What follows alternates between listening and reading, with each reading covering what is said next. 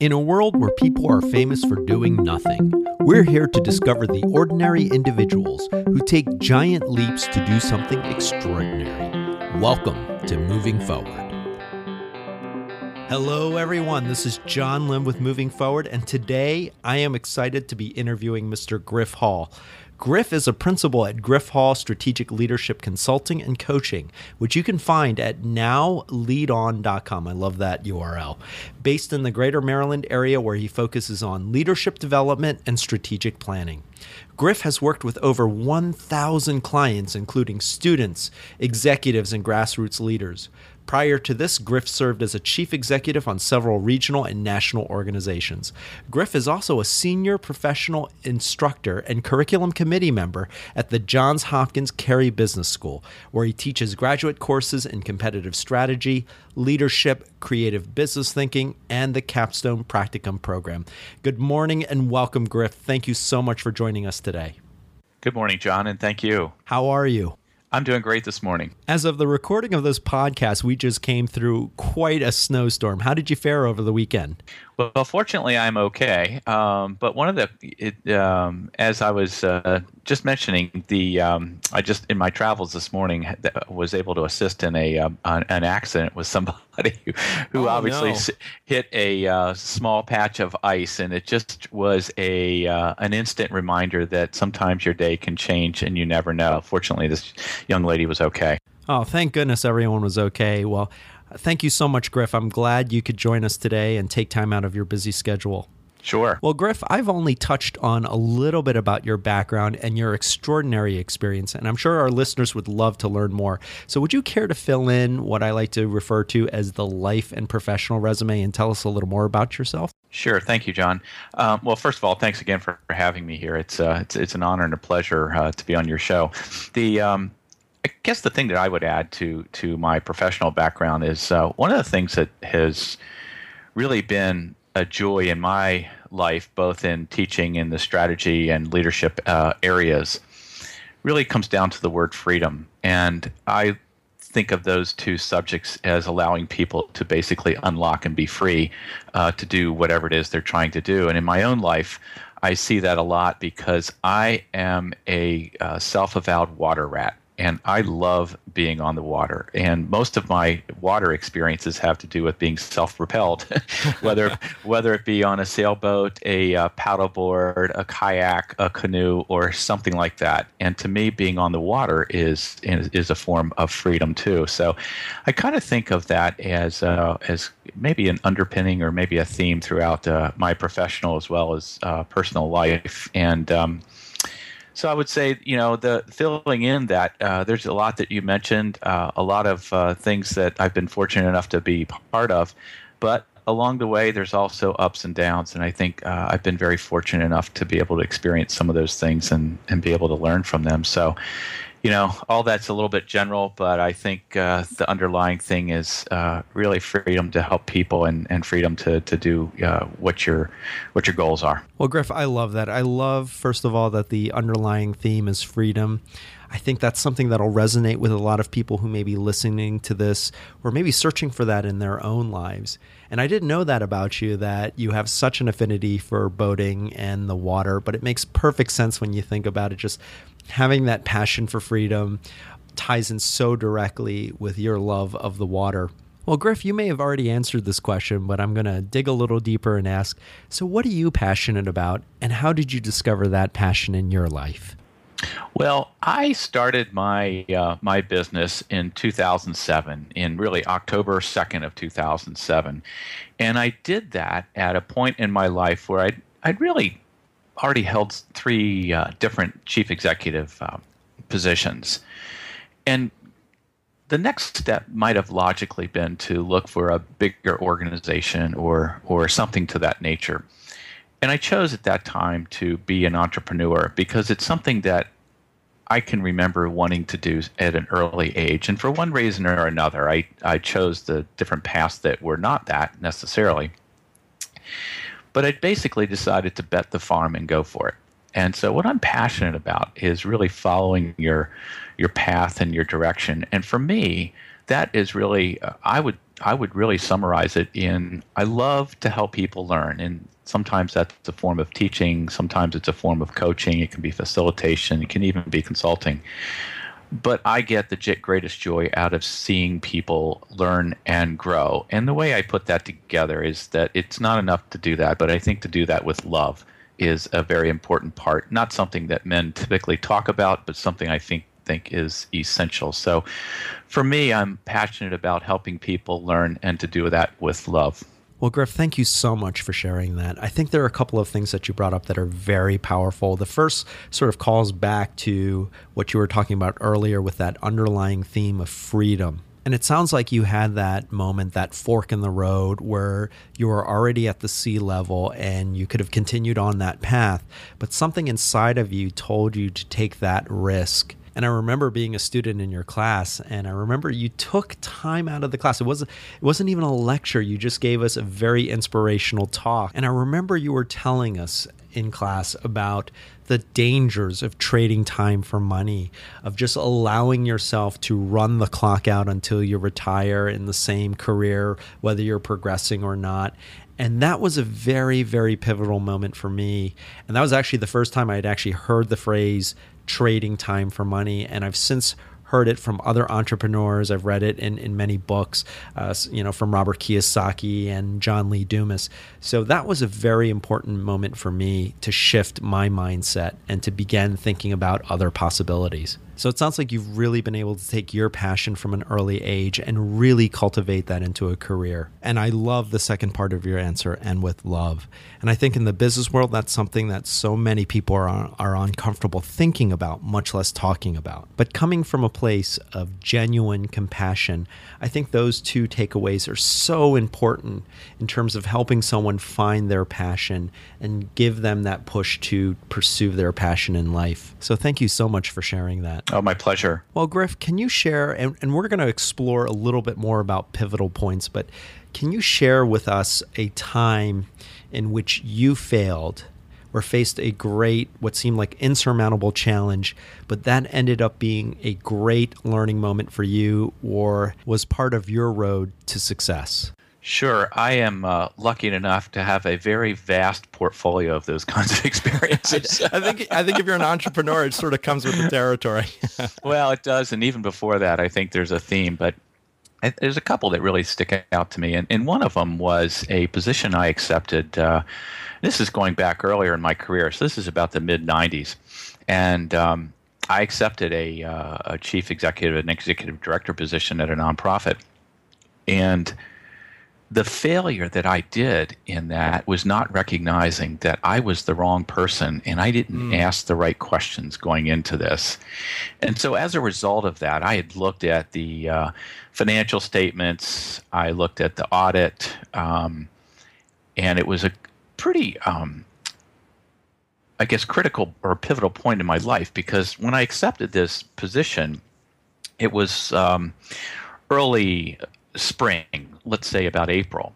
I started that position on May 7th, and I was due to get married to my wife on July 6th. So things were really happening at a pretty fast pace in many ways. And I kind of thought things were great because I accepted this new job. I was going to be an executive director, and boy, I got my first statement. I'll never forget this. So I'd started May 7th, and probably about 2 weeks later, I got the first monthly statement from March. And it quickly dawned on me that we were an insolvent organization. Oh, my goodness. And I hadn't seen it. I knew there were financial problems, and I knew there were financial challenges. And I had the audit. And the problem is, Warren Buffett often says audited statements are the worst, and I quickly got a quick lesson in that because I had depended on that, and that was just the first step. So it was very clear that in 6 weeks I couldn't meet payroll. I didn't have enough money, and we didn't have a huge staff, but we were about a staff of 14 or 15 people. And, you're dealing with people's lives essentially at that point. And as a brand new chief executive, I was way in over my head. So I had to quickly figure out what to do. And some of the lessons that I learned in that were invaluable. They're also lessons I don't wish to repeat. So, Sure. But the bottom line is, I had been through business school. I'm a Carey graduate, and nothing I had studied prepared me for the emotional turmoil of realizing for the first time that your organization is insolvent. You accepted this position, you were enthusiastic about it, and you thought you could make a difference, and you don't have enough money to meet payroll. So it was, the challenge quickly shifted, and it was, how can we survive through the summer? And all of the negotiations. I mean, I just had to go through everything and realize, what can we do with our rent? We lucked into some things. For example, the building that we were in was being sold, and the owner who was selling it wanted to make sure, obviously, they had as full of a rent as they could. And I went to him. I said, "Look, we might be one of your casualties, but we might not be if I can renegotiate this." So we did, and we renegotiated a lease that was basically front loaded and saved us some cash through the summer. I did everything I could to save cash, and we made it. We made it, and about a year of that, and I was through. It was not my cup of tea. I loved the challenge, but one of the other things, aside from the financials, I wasn't fit for the culture, and I didn't ask the right questions. This was an advocacy organization, and I had really had a lot of experience with more provider organizations.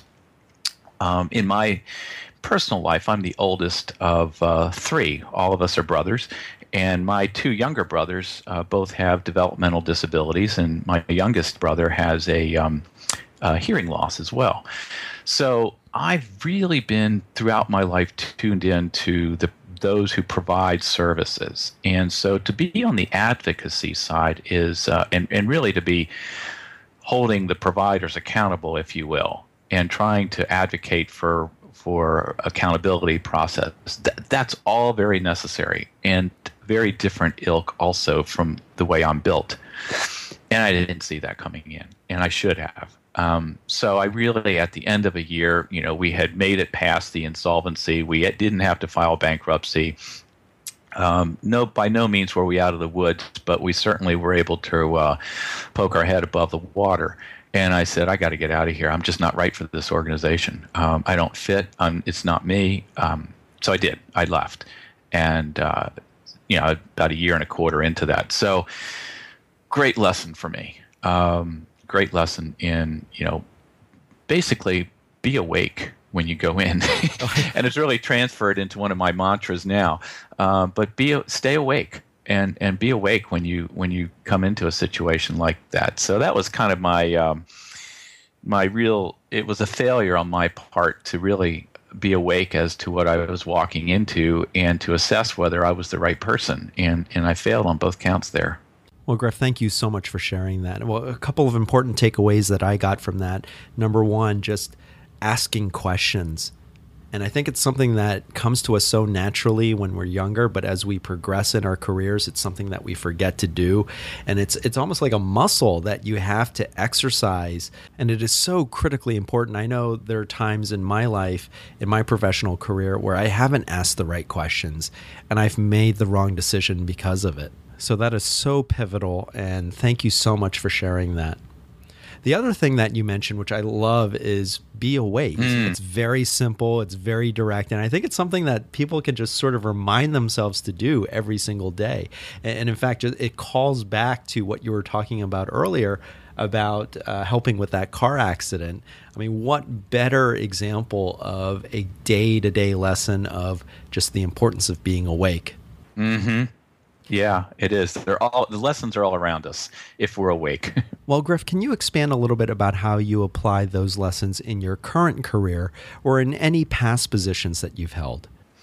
One of the things that I do now is really it's centered on awareness, and you are exactly right, John, when you say it's a muscle It's a discipline. It's not easy. It's not always necessarily enjoyable, but to take that time to really center yourself. For a lot of people, that shows up in different ways, but whether it's meditation, whether it's prayer, whether it's quiet time, that to me is even more essential today than perhaps any time at any time in history, because of all that is available to everybody. And if you're not careful, you'll be sidetracked by the shiny object that all of a sudden you get to, and you're like, well, is this it? Is this all there is?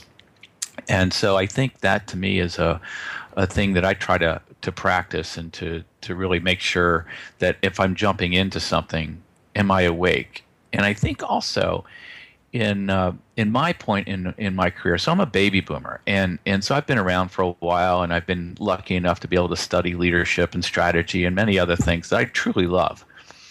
And the be awake part to me is sometimes when you get really familiar with a subject, you become detached from what it's like not to know that.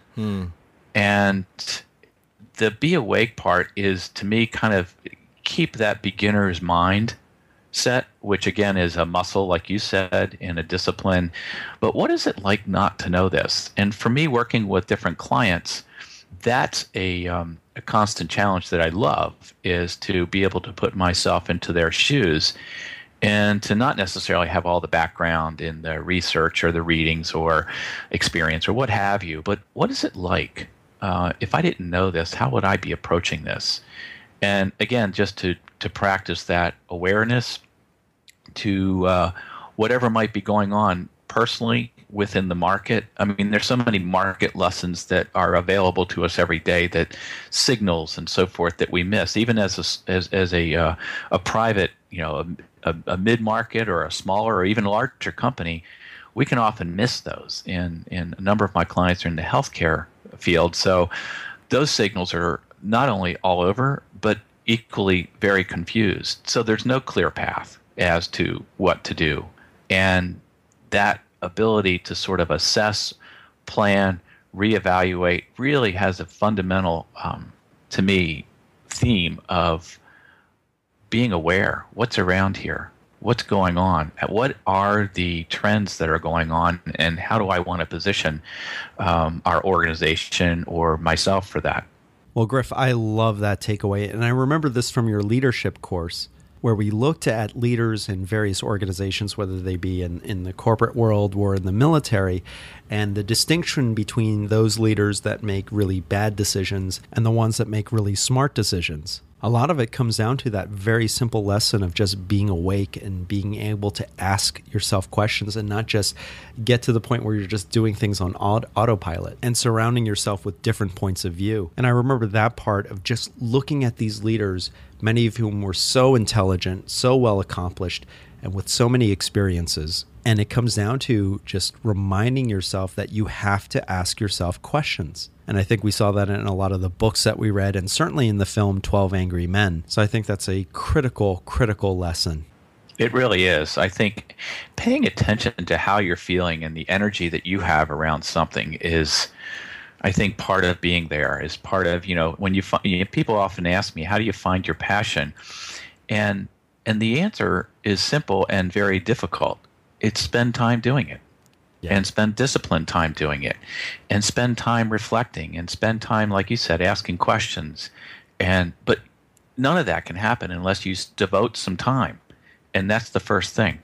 Well, Griff, thank you so much for sharing that.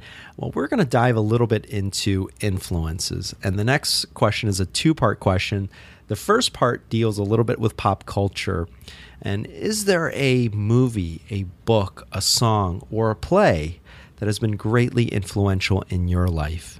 Sure. Well, you may remember this, John, but one of my all-time favorite books is A Team of Rival by Doris Kearns Goodwin.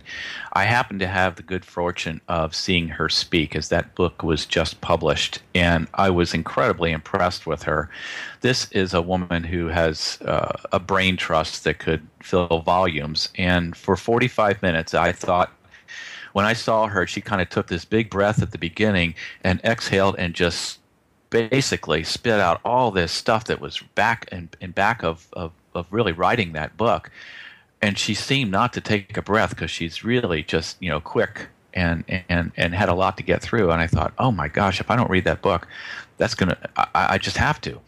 And then when I did, I thought I love the field of leadership. And I love history and being able to put that in context. And as she said, she spent 10 years essentially with Lincoln, with the good grace and understanding of her husband,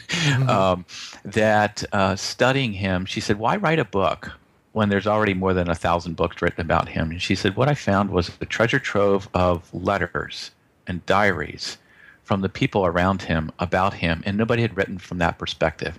So that very simple concept often is at the heart of change. And that was an inspiration that I heard from her in her talk was, what's a different perspective? And that, of course, comes from asking questions. And she happened to find she was actually going to write a book about John Adams. And she found all these things around in the library about people like William Seward and so forth, who had written all kinds of letters to and about Lincoln, that she thought, why can't I've got to do this.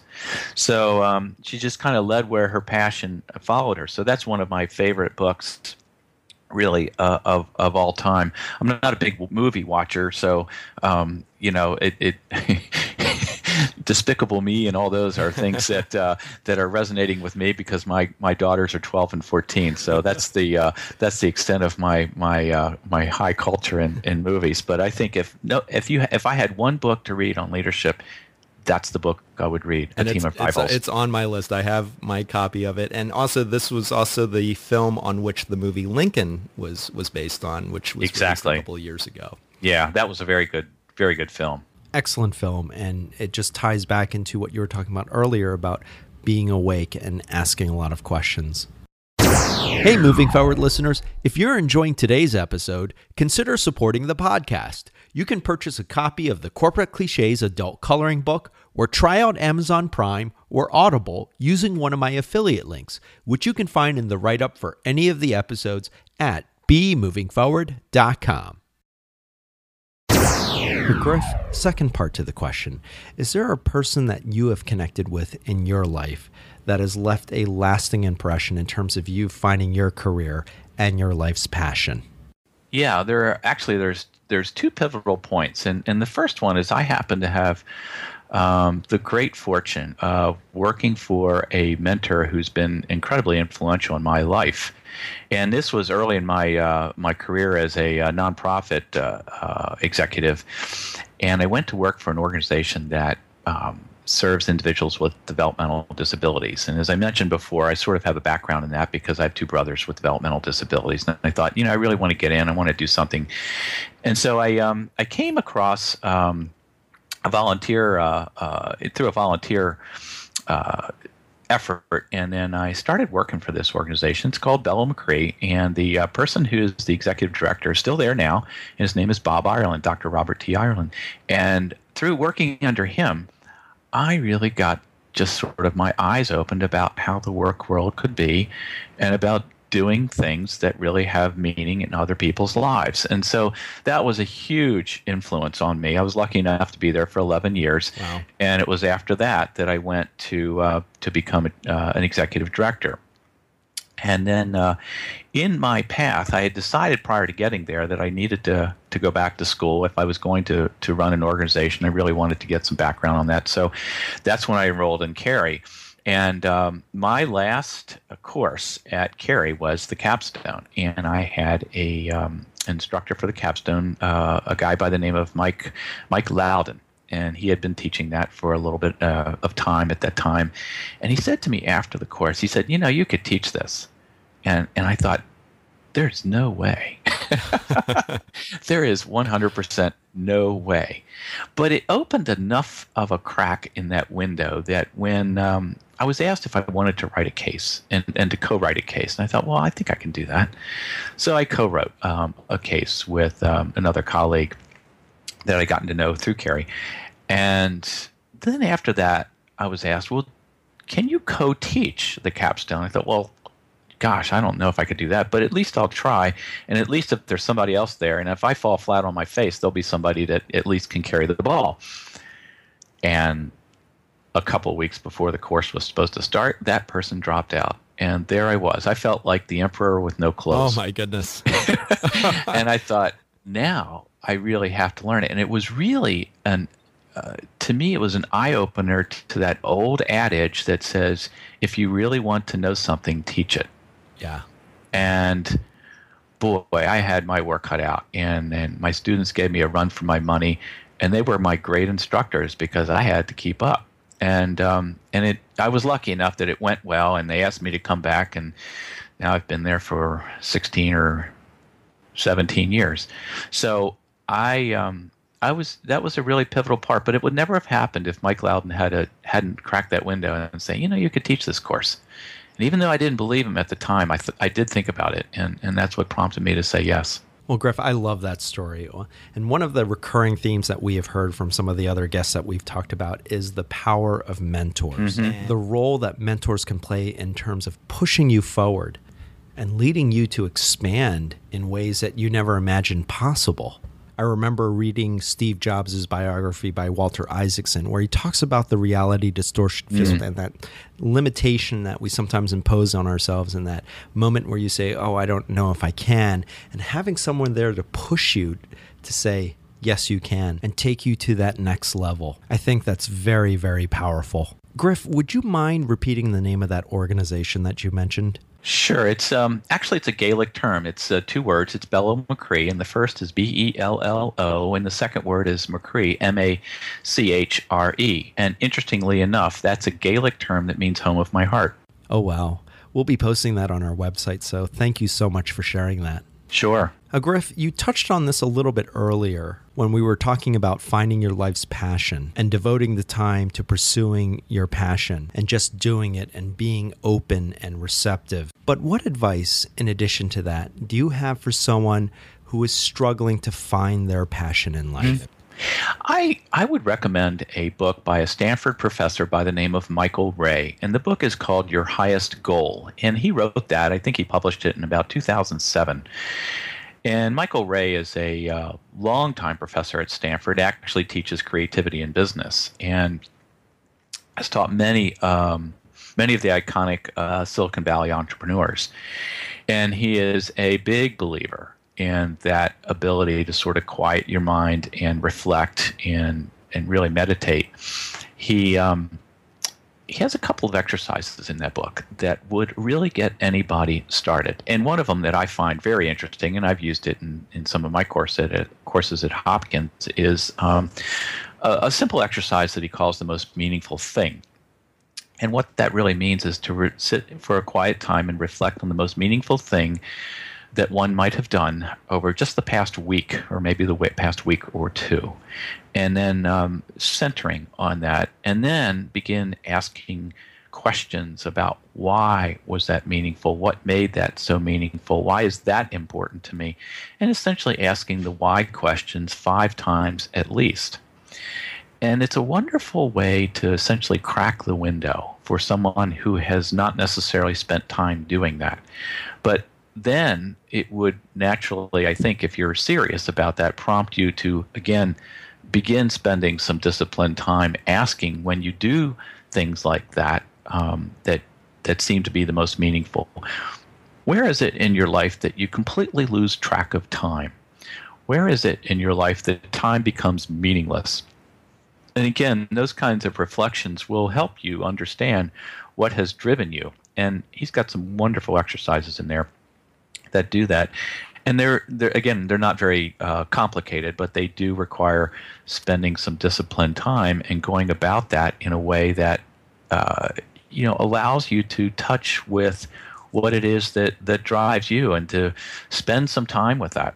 Well, Griff, thank you so much for sharing that. And that really is sort of the flip side of staying engaged, of just asking yourself those questions. And it makes perfect sense that that's where you would start out in terms of just finding your life's passion, is just asking yourself those questions and really, really exercising that muscle, forcing yourself to explore within yourself. So I think that's a really, really important takeaway. Thank you so much for sharing that. Sure.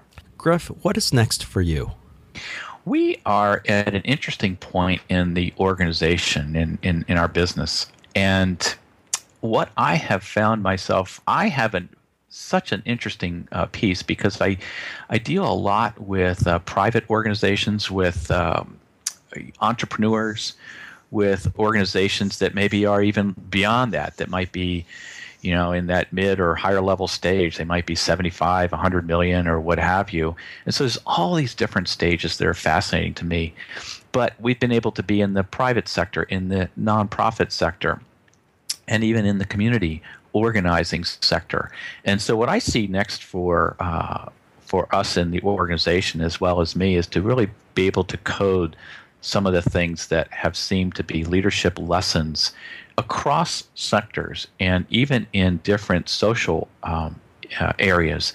So not just in leadership, but also in strategy and that. So really what I'm looking at is as we grow as an organization and bring on some of the partners that I've been fortunate enough to work with, is to be able to code that in terms of a sequence or almost a method, if you will. And not that it's a great secret, but often people need structure before they can find meaning. Sure. And sometimes we tend to say, in the entrepreneurial world, this is what works. And in the social sector, this is what works. Or even in the government sector, this is what works. And there are common denominators, but I find often the common denominators get very broad and somewhat opaque. And I think it would be far better if we could begin to start coding some of that. So that's what's next for us. Well, that sounds like quite an undertaking, and one that will be of value to so many different organizations at all levels. Well, Griff, I have no doubt that you have made an impact on people listening to this podcast today. And there are probably many organization leaders who would love to reach out to you to talk to you about what you could do for them. But I imagine there also may be individuals who are struggling to find their passion and would love to make a connection with you. What is the best way that our listeners can make a connection with you? Well, I'll thank you for that, John. My email, you mentioned the URL. We've got essentially two. So I was lucky enough to get my own name, so you can reach me at Griff with two F's, Griff at griffhall.com. And or Now Lead On, the website Now Lead On, and somebody could also give me a call. I don't mind. My phone number is all over our website, sure. Which is also at griffhall.com. If you want to share that, yeah, feel free. Sure, 410-279-6639. Well, thank you so much, Griff. We'll be reposting all of this information on our website, and Griff Hall has just shared with you his phone number, his contact information, and I challenge you, if you are a member of an organization that needs a push to take it to that next level, or if you're an individual who is struggling to find your passion, contact Mr. Griff Hall. Griff, thank you so much. As you know, the title of this show is Moving Forward and Discovering the Extraordinary, and we have done so today. And it was so wonderful to have you share a little bit of your extraordinary story with us today, so I thank you. Oh, John, my pleasure, and thank you. Well, folks, this has been Moving Forward, and if you like what you hear, support us. Please take the time to rate us, review us, subscribe to us on iTunes or Stitcher. And again, Mr. Griff Hall, we will be posting all of your contact information on our website. So I encourage you, make a connection and reach out. Thank you so much, Griff, and have a great week. Thank you, John. Take care. Now it's time for you to move forward and discover the extraordinary in you. Moving Forward is produced by John Lim and BeMovingForward.com. All rights reserved.